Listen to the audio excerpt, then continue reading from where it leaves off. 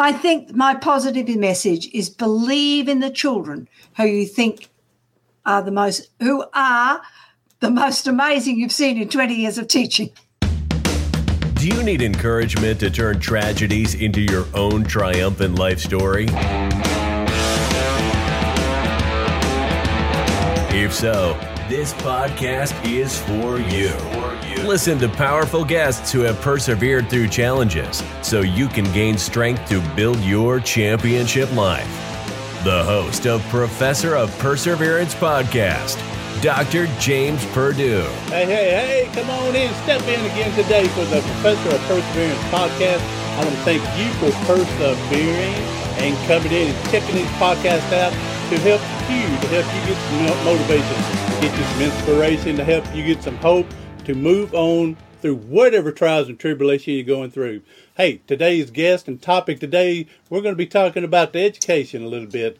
Has some literacy and how we overcome things. So my guest today, her story began in 1994 when her son failed the first grade.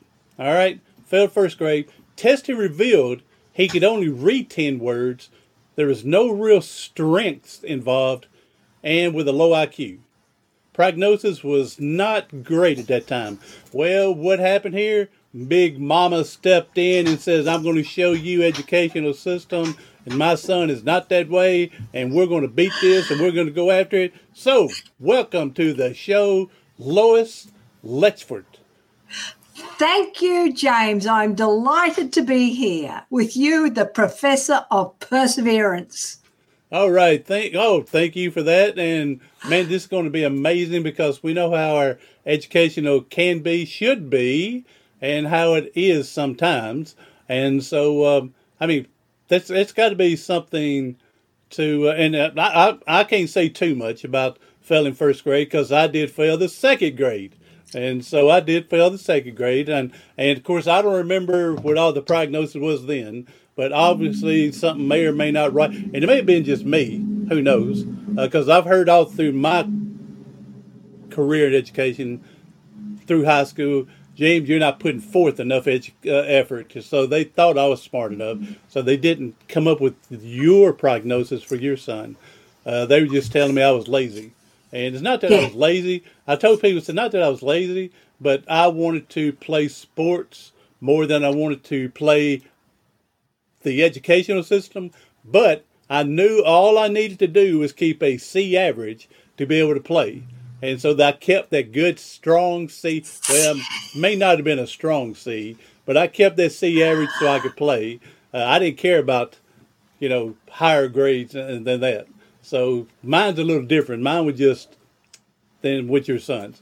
All right, Lois, so if you just go ahead and hop in and let's go and get started with your story and with your son and what's his name?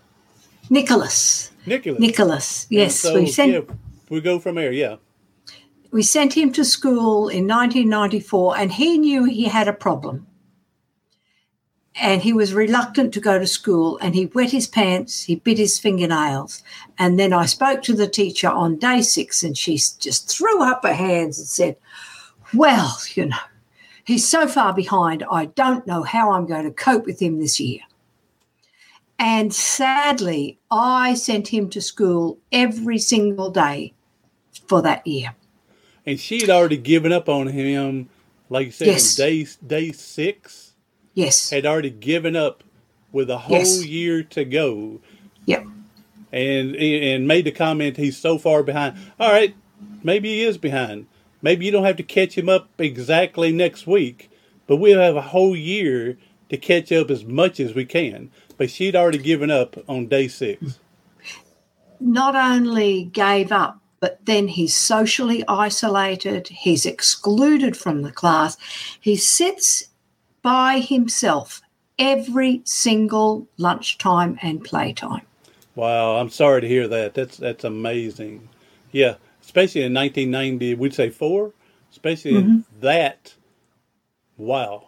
I mean, I guess I can understand it 1894, maybe, but wow, in 1994, when you got the ADA laws and everything like that going for you, and educational reforms, all that, the No Child Left Behind stuff, and already, wow. Okay, go ahead. And we were in Brisbane, Australia, in the school of the city to go to. In the school, the best school you could have been to. Yeah. Not a low socioeconomic school. All right. Amazing. Anyway, I married a professor, and the following year in 1995, he has study leave back in Oxford, UK. And so we're going to take the family with us for 6 months. We arrive in July, and the schools go on their summer break. So our 6 weeks is down, 6 months is down to 4 months because Nicholas refuses to work with me when there's a house full of people and his brother's not in school. So I couldn't do anything. So we just travelled, and I thought, let it go. But I did take a series of books with me called Success for All, and they had words on the page, words, and he's to decode the word and say it. By the time I got to the end of the page, he's forgotten the first word. So that was yet another disaster. Yes. And I am no better than his classroom teacher. Yes. My mother-in-law, Dawn, was with us, and she said to me, Lois, put away what's not working and make learning fun. And her words allowed me to say, throw it out, can't use it, do something different. But what do I do? You know, there's no internet at the time. I've got me. I can't get to the library for tomorrow. So I thought, what can I do? What can he do? I thought he can rhyme words, and he's very good at seeing patterns. So I thought, I can do a little poem for him. So I wrote one poem, and he loved it. He loved it. And we said it again and again and again. We found the rhyming words. We looked at all the vocabulary words. We had fun. And in the process, Nicholas was learning. And we illustrated it. And he loved the illustration. So I wrote another and another and another. And it just exploded. And because I'm writing so much, the double O's come up, as in cook, look, and book. Mm-hmm. So I wrote a poem about Captain James Cook, the last of the great explorers. Captain Cook had a notion there's a gap in the map in a great big ocean. He took a look without the help of any book, hoping to find a quiet little nook. Now, the beauty of poetry is you've got this very small number of words with phenomenal ideas. Mm-hmm. And we were visiting a library one day, and we saw all these globes. And I said to him, look, Nicholas, there's a gap in the map. There's no Australia. And it was a globe from 1550. And that set us on a search to who came before Captain Cook. And Nicholas said to me, who came before Captain Cook? And I said, that's easy, Nicholas. That was Christopher Columbus. Mm-hmm. And then he said to me, and who came before Columbus? And I'm stunned, because I knew that questioning doesn't come from a child with a low IQ. Yes. And I needed to see that. That was a critical point, not only that he was enjoying learning, but that he could think way beyond a 7-year-old child. Yes. And it's, way beyond. And also by asking a question like that he's showing examples that he wants to learn. Oh, I'll jump to I'm going to take you through it. Then I'm going to jump. Yes. Okay, so we return to Brisbane, Australia. And Nicholas, in my view, has made phenomenal growth in his thinking and learning and loving of learning. His growth in reading and writing, and I was given one set of books to help him learn to decode words. He could do it, and he was learning that at a snail's pace. So we returned to the school, and I saw the person who had been doing the testing, who had done the testing 12 months prior, and I just said to her, we have had so much fun in England. You know, we've seen these things, and he connected it, and he's just had a ball. She stood there, she put her hands on her hips, and she said, well, he's the worst child I've seen in 20 years of teaching. Wow. It's amazing that they're openly saying that. I think it slipped. I think there was a problem between the brain and the mouth, and she should have stopped it. Oh, yeah. Wow. However, I didn't say anything. I just walked away. I walked away with my tail between my legs. But I went home and I started stewing on this. And I went back to her and I said, I don't care what you call him, but if he is the worst child you've seen in 20 years of teaching, don't expect him to learn like everybody else. And that was huge. And it gave me permission then to continue to change the teaching until he got it. Yes. Now, I'm glad that, did you say you confronted the teacher that way, or that was you saying to yourself? I went back to her. Yeah. I went back to her and said that, you can call him whatever you like.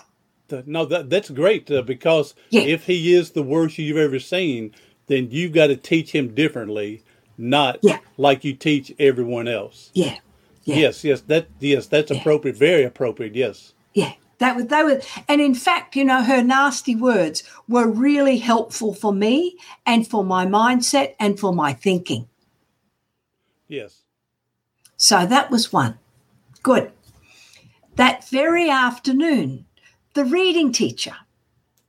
Nicholas has two teachers. He has a classroom teacher and a reading teacher. Classroom teachers are magnificent, brilliant. The reading teacher, well, we'll find out about her. She sends Nicholas home with 10 sight words, those little words you supposedly just have to learn. And she sends him home with the word saw and the word now. He knew 8 of the 10 words. He didn't know saw and now. And she gave him the 2 sentences, the same 2 sentences she gave for every other child in her care. The first sentence was, I saw a cat climb up a tree.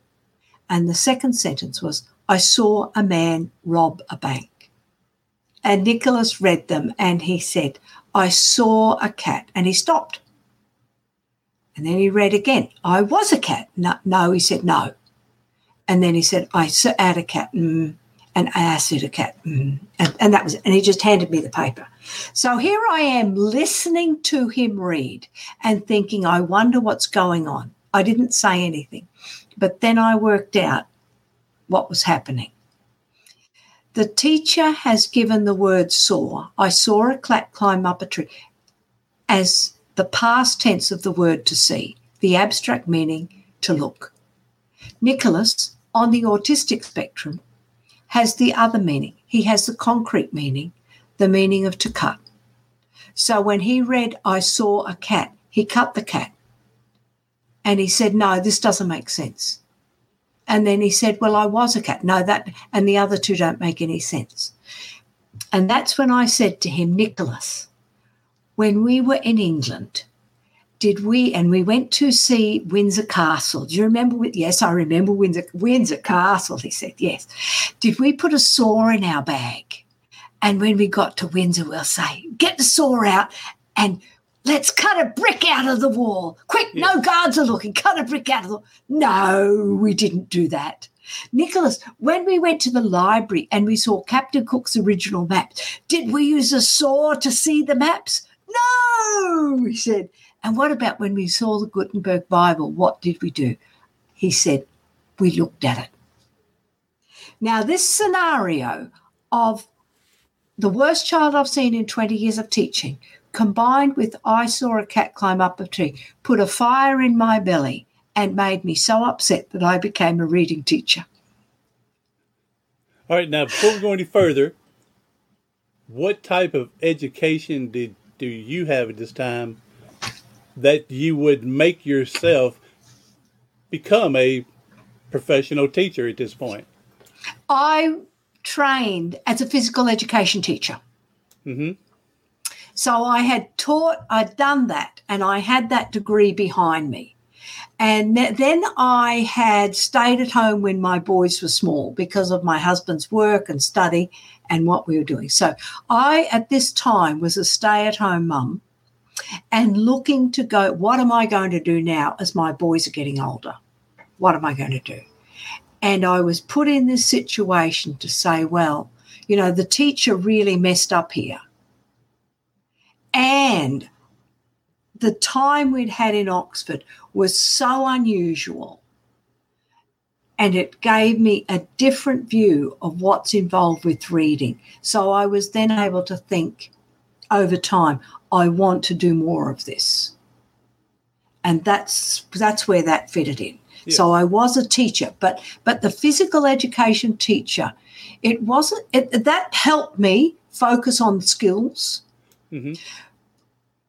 But what it did was that I also realised how much I struggled with reading when I was learning in school. And I struggled all the way through even getting my degree. And I, in fact, failed the subject of anatomy. And when we came to redo anatomy, the professor, instead of just writing words on the board, actually had a box of bones. Yes. And he pulled out the bones and he said, this is... And my mind went, oh, I can do this. So when Nicholas failed, I'm starting to reflect on me and my thinking and my learning, where I failed, where I succeeded, what made me do well. It wasn't abstract. Mm-hmm. I could do it. And so that it was a pivotal point in my life that really helped me focus on where I am now, to lead me to where I am now. And at this time, Nicholas's growth in reading is still incredibly slow. I sent him to school every day and I would be at home. And then when he'd come home, I'd do his homework with him. And if he couldn't do anything on one afternoon, I wouldn't say anything. I wouldn't do anything. But then the next day, when he goes to school, my mind is doing flips. How am I going to teach him this? What activity am I going to have so that when he comes home, it'll be easy for him to do? Mm-hmm. And that's what happened. And so he's learning in school and I'm supporting it at home with all sorts of fun activities. Mm-hmm. To make the learning great. And it was about April of May, might have been April in 1996. We wake up one morning. It's about 5 o'clock. It's light where we are. And I could hear a voice in the lounge room. And it was a voice of someone reading. And so I got out of bed and I looked into our lounge room. And there was Nicholas, dressed for school, reading a book that we'd read last year. Mm-hmm. And I went and I got my husband. I said, Nicholas is reading. You've got to come and see. Yeah. And that was the day where he first read independently and you could go, we're getting it. He's getting it. Yes.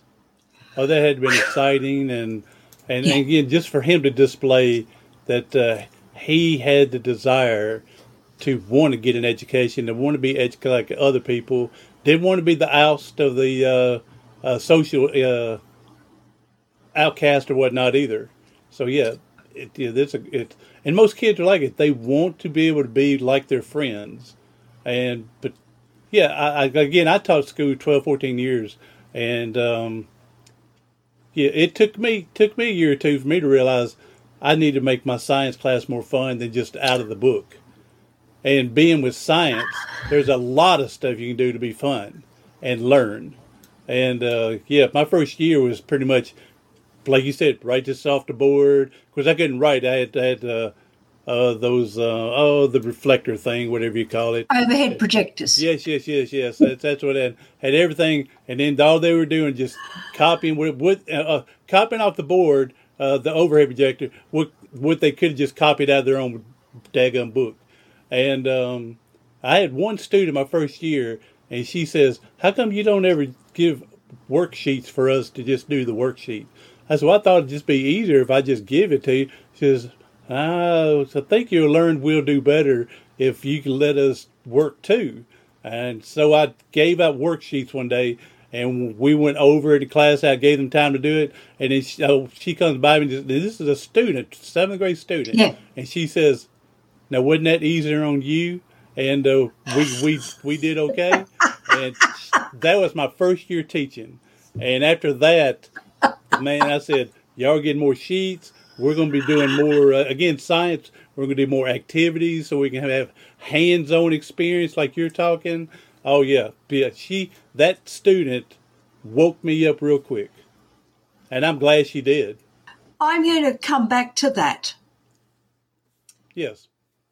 Because I'm going to tell you the end of the story without, my book is reversed to memoir, and I give you the whole story of what happened to Nicholas from that point on.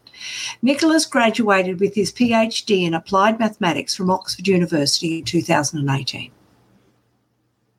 From someone that had a bleak educational testing, whatever, and went on and got the PhD.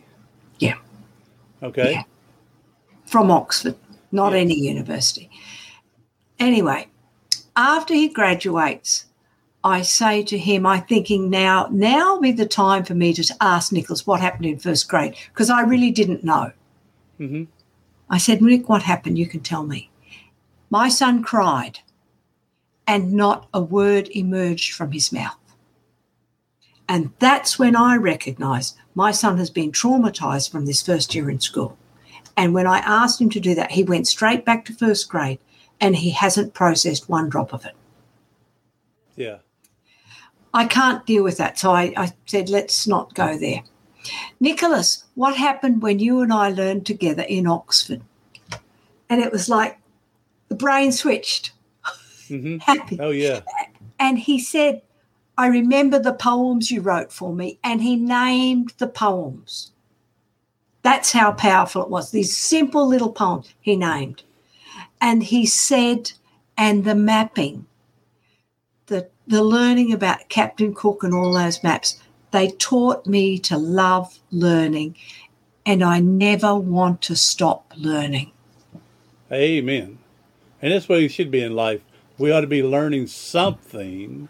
Yeah. Even if we may relearn what we had already known 20 years ago, but had put it in the back burner in our brain, forgot about it, and relearn it. I mean, but we ought to be learning something, as long as we can. There'll be a day that we won't.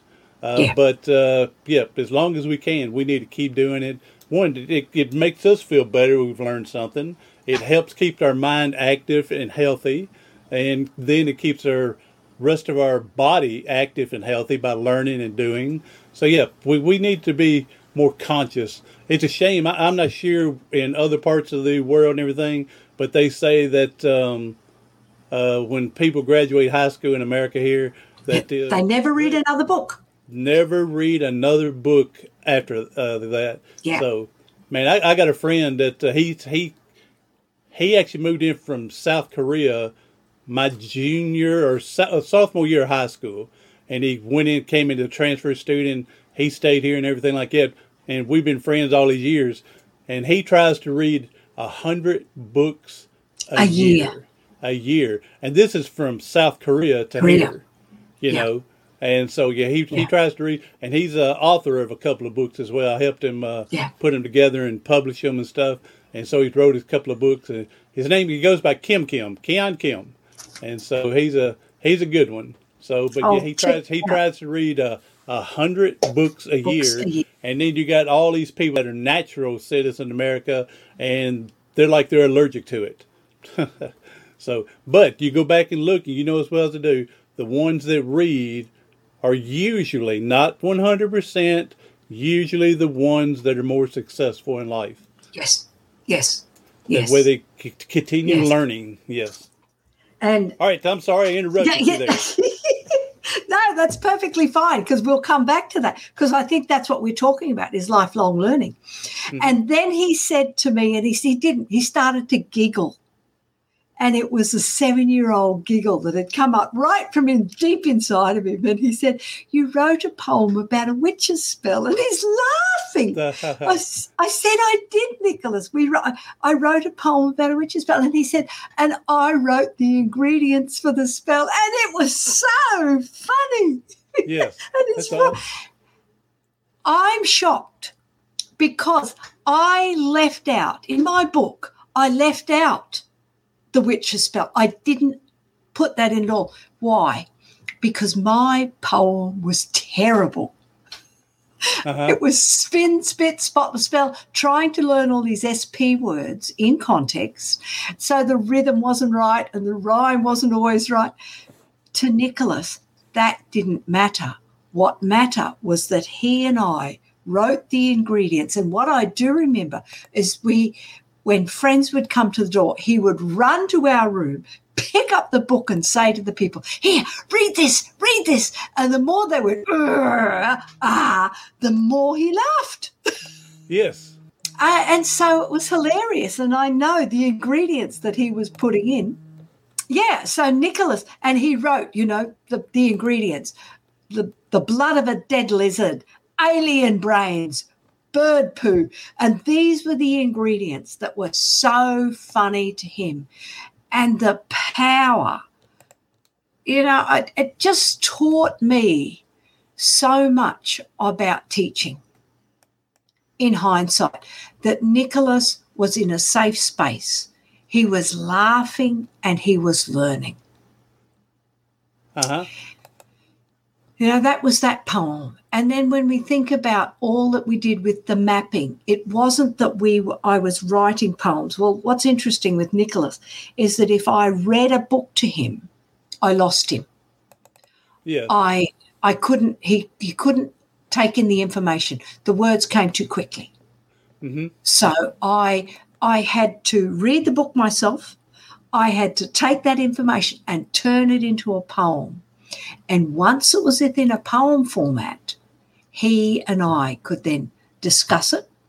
We could learn about it, and then we're learning to read on top of that. And then we're tapping into the memory, because as we would walk to pick up his brothers from school, we would recite our poems. So I'm lining his brain with language, with all of this poetry, as well as the thinking. So we're doing decoding, we're doing vocabulary, we're doing thinking, we're into, not his curiosity, but into inquiry. Yes.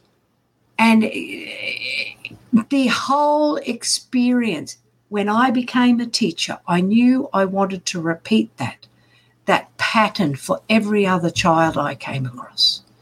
I couldn't do exactly that, but I did as much as I could within the confines of learning in a classroom. And I did it. And I believe you've done an amazing job. And from there, I appreciate the perseverance that you used to do this through. And there is a copy of your book we put up on the screen for people to come in and look at. Reversed. I like the way you got the R reversed as well in there. Yes. Memoir. And I love the image you use there. That's one of them little images. I don't know what we call them, but when I was in elementary, I remember they doing that, and they'll move them back and forth and say, yes, and count how many times on the ABC, yes, and then you unfold it, and it talks about what you're going to eat for supper or what your next girlfriend's name would be, and yeah. And that map, the map that I can't even remember what they're called either. Yeah, I don't know what it's called. I don't know what I've forgotten. Yeah. But the map was really important because that map was the world's first map, printed in 250 or in 250 AD. And because we were in Oxford, we were able to buy a book of Ptolemy maps. And see, then that all the fun came, because Christopher Columbus' latest map was the Ptolemy map printed in 250 AD. And Columbus could go across the Atlantic because he underestimated the size of the world. And all of these things came out when we were learning. The amount I learned, the amount Nicholas learned. And we were learning together. We created the community. It's what you did when you're classroom, when you're doing hands-on experience and hands-on learning, that You're looking at, did it work? Did it not work? What happened? Why did it do that? It's not you got it wrong. It's, that's an interesting result. I wonder why. And when you're asking those questions, you're including the child in the discussion and with the thinking. And we're learning together.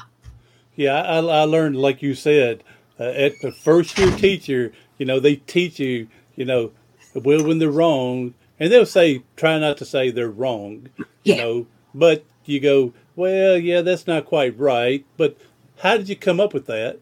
All right, now let's see how we can use how you came up with that, and let's see how we can divert it to where you come up with the correct answer. Yeah, as a first-year teacher, you learn a lot of what not to do the next year. I mean, it's easy to get what you're doing right, but it's what, like you just said, what's not working, get it out of here and don't do it again. Yeah. Okay? And so, I'm very thankful that I had that student that wasn't afraid to question. Yes, do you this isn't working. Yes, and if she wouldn't have done that, how longer would have just taught by the book and not done experiments and not done the hands-on? And I got to where we would do hands-on like 3 times a week and everything. 3 times a week we do something with science. And 1, it was fun for me. 2, they're allowed to talk out loud and not worry about me going, be quiet, we're trying to write this off the board.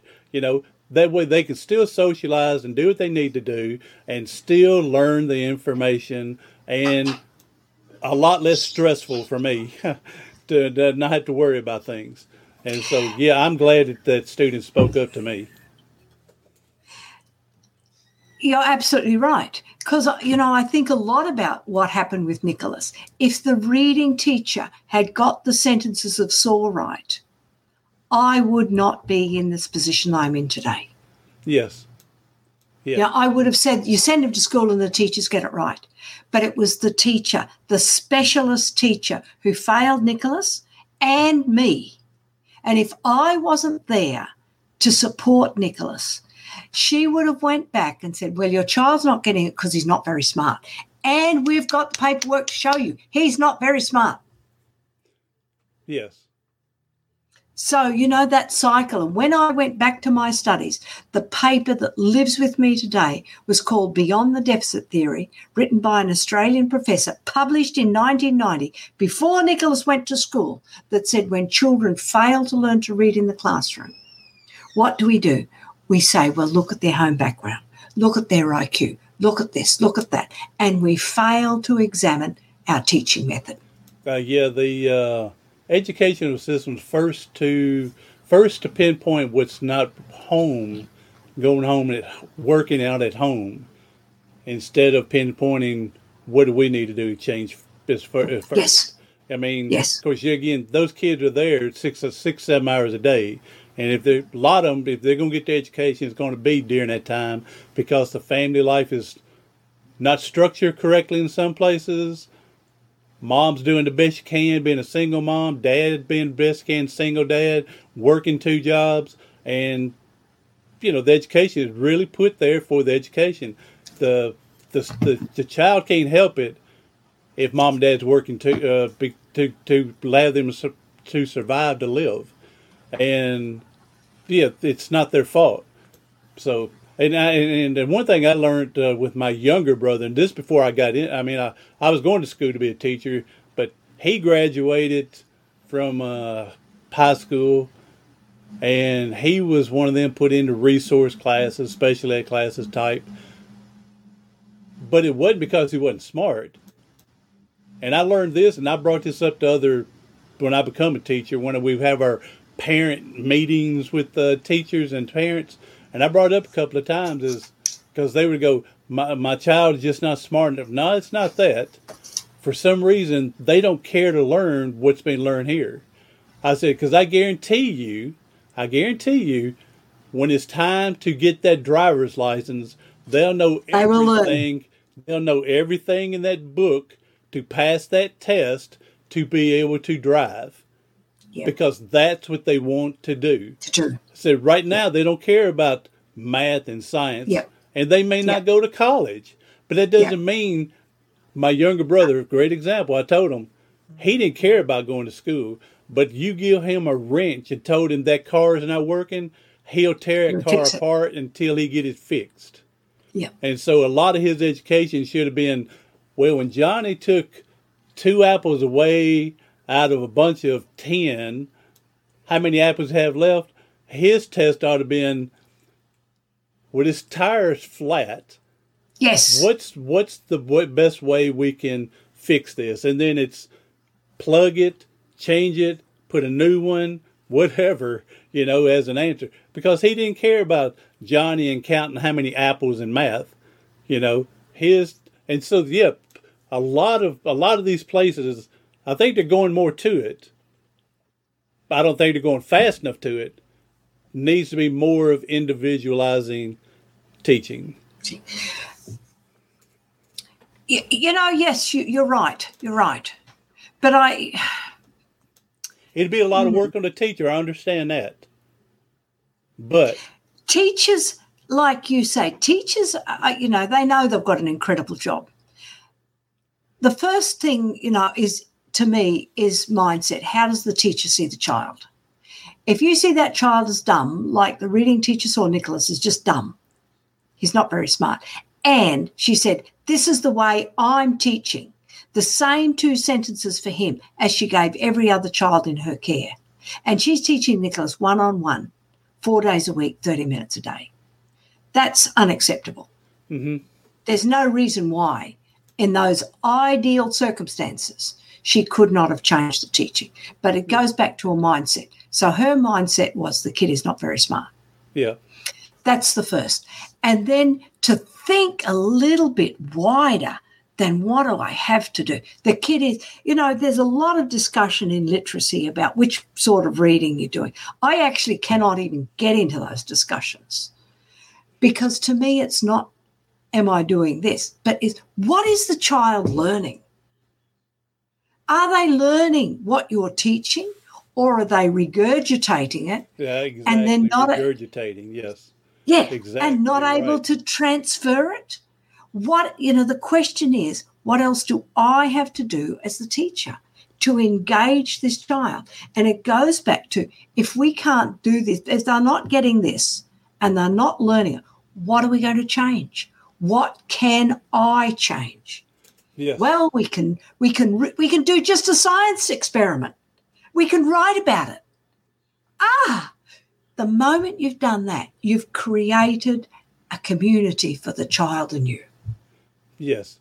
Hey, now there's one thing you're talking about when a teacher's mindset is already locked in. They're not smart enough, and I'll do bare minimum. So I say I'm teaching, but I can put more into the ones that want to learn is what they're thinking. Okay, here's one thing that, and this is behavioral more than the educational for me. When I taught 7th grade, we had 6th grade, 7th grade, and 8th grade in our one school. So we would get the 6th graders coming up, right? We're not allowed in open public to talk about students and their grades for confidentiality, correct? Yeah. Yeah. We're not. I can't come to you and go, Lois, I want to tell you about James and that dirty bum. You wouldn't believe. No, we're not allowed to do that confidentiality. All right. Yeah. To strangers and other parents. Yeah. I wish they would also include, you're not allowed to talk to other teachers about them confidentially, because here's what would happen with me. I would hear 6th grade teachers talk about students that are coming up to us, and they'll go, "Oh boy, you don't want James in your classroom," and then they're burning my mind already 6 months before I get him in class. And so I started, whenever they would start anything like that, I'd leave because I didn't want to be infected with that student before I even got a chance to know him. And so, I would leave. So, I learned that real quick. I find my story absolutely fascinating because, I said we're in Australia and we had the 6 months in Oxford. And Oxford, all the cities in the world we could have been is phenomenal. Every time you turn a corner, there's more history. There's something else to talk about. Right. We went from Brisbane, Australia to Lubbock, Texas in 1999, again, following my husband and his work. In Lubbock, Texas, Nicholas goes from the bottom to the top. In my book, I identify 9 factors that happened in Lubbock that would not have happened in our home of Brisbane. And it goes back. She's referring to, the book is Reversed. A memoir. A memoir, okay. And so Nicholas is doing well in Lubbock. And talk about perseverance with his reading. How did his reading improve from this kid who was reading so slowly to be able to cope? He graduated in the top 20% of his class at high school. However, he went from elementary school to middle school, and he was doing something different. So he wasn't with his peers in middle school. He's going to a totally different school. Day 1, period 1, he wants to go into the advanced placement pre-AP mathematics class. And what had happened was every year in grade 4, 5 and 6 in elementary school, he had received academic recognition. So he'd got 55 out of 56. He'd done well. And he said, I'd really like to try one pre-AP class. So he goes off to this class, and the teacher asked them to fill out an index card with their parents' names and addresses, phone numbers, etc., written in a particular way.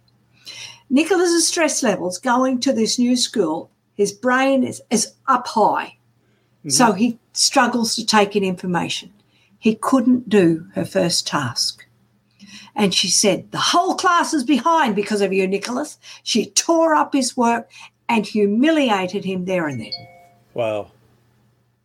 He lasted 4 days in that class. And he lasted 4 days because I watched him go into the school on the Thursday, and I saw him standing at the bottom of the steps looking up, and I thought, this is like grade 1 all over again. We're not doing this. So I got out of the car and I went to the teacher and I said to Nicholas, you're not doing this class. End of story. You're not doing it. We're changing it. We got him out. And she said, oh, thank goodness he's gone. And we found a way around it. Did it impact him long term? Not doing that class? No. Yes. Did it leave a mark on him that said, this is really horrific? Yes. Yes. Anyway, he didn't do that, and he did other maths classes, and that was fine. The lower level ones not a problem. The next teacher he meets, or the next thing he wants to do, is Texas Best Engineering, WEST, I think it's called. I can't remember the details. And it's an after-school activity where they have to make Lego robots, and it's run by the science teacher. And Nicholas comes home and he says, I went to the engineering class today, and Mrs. Lovering, the teacher, wants to know why I'm not in her pre-AP science class.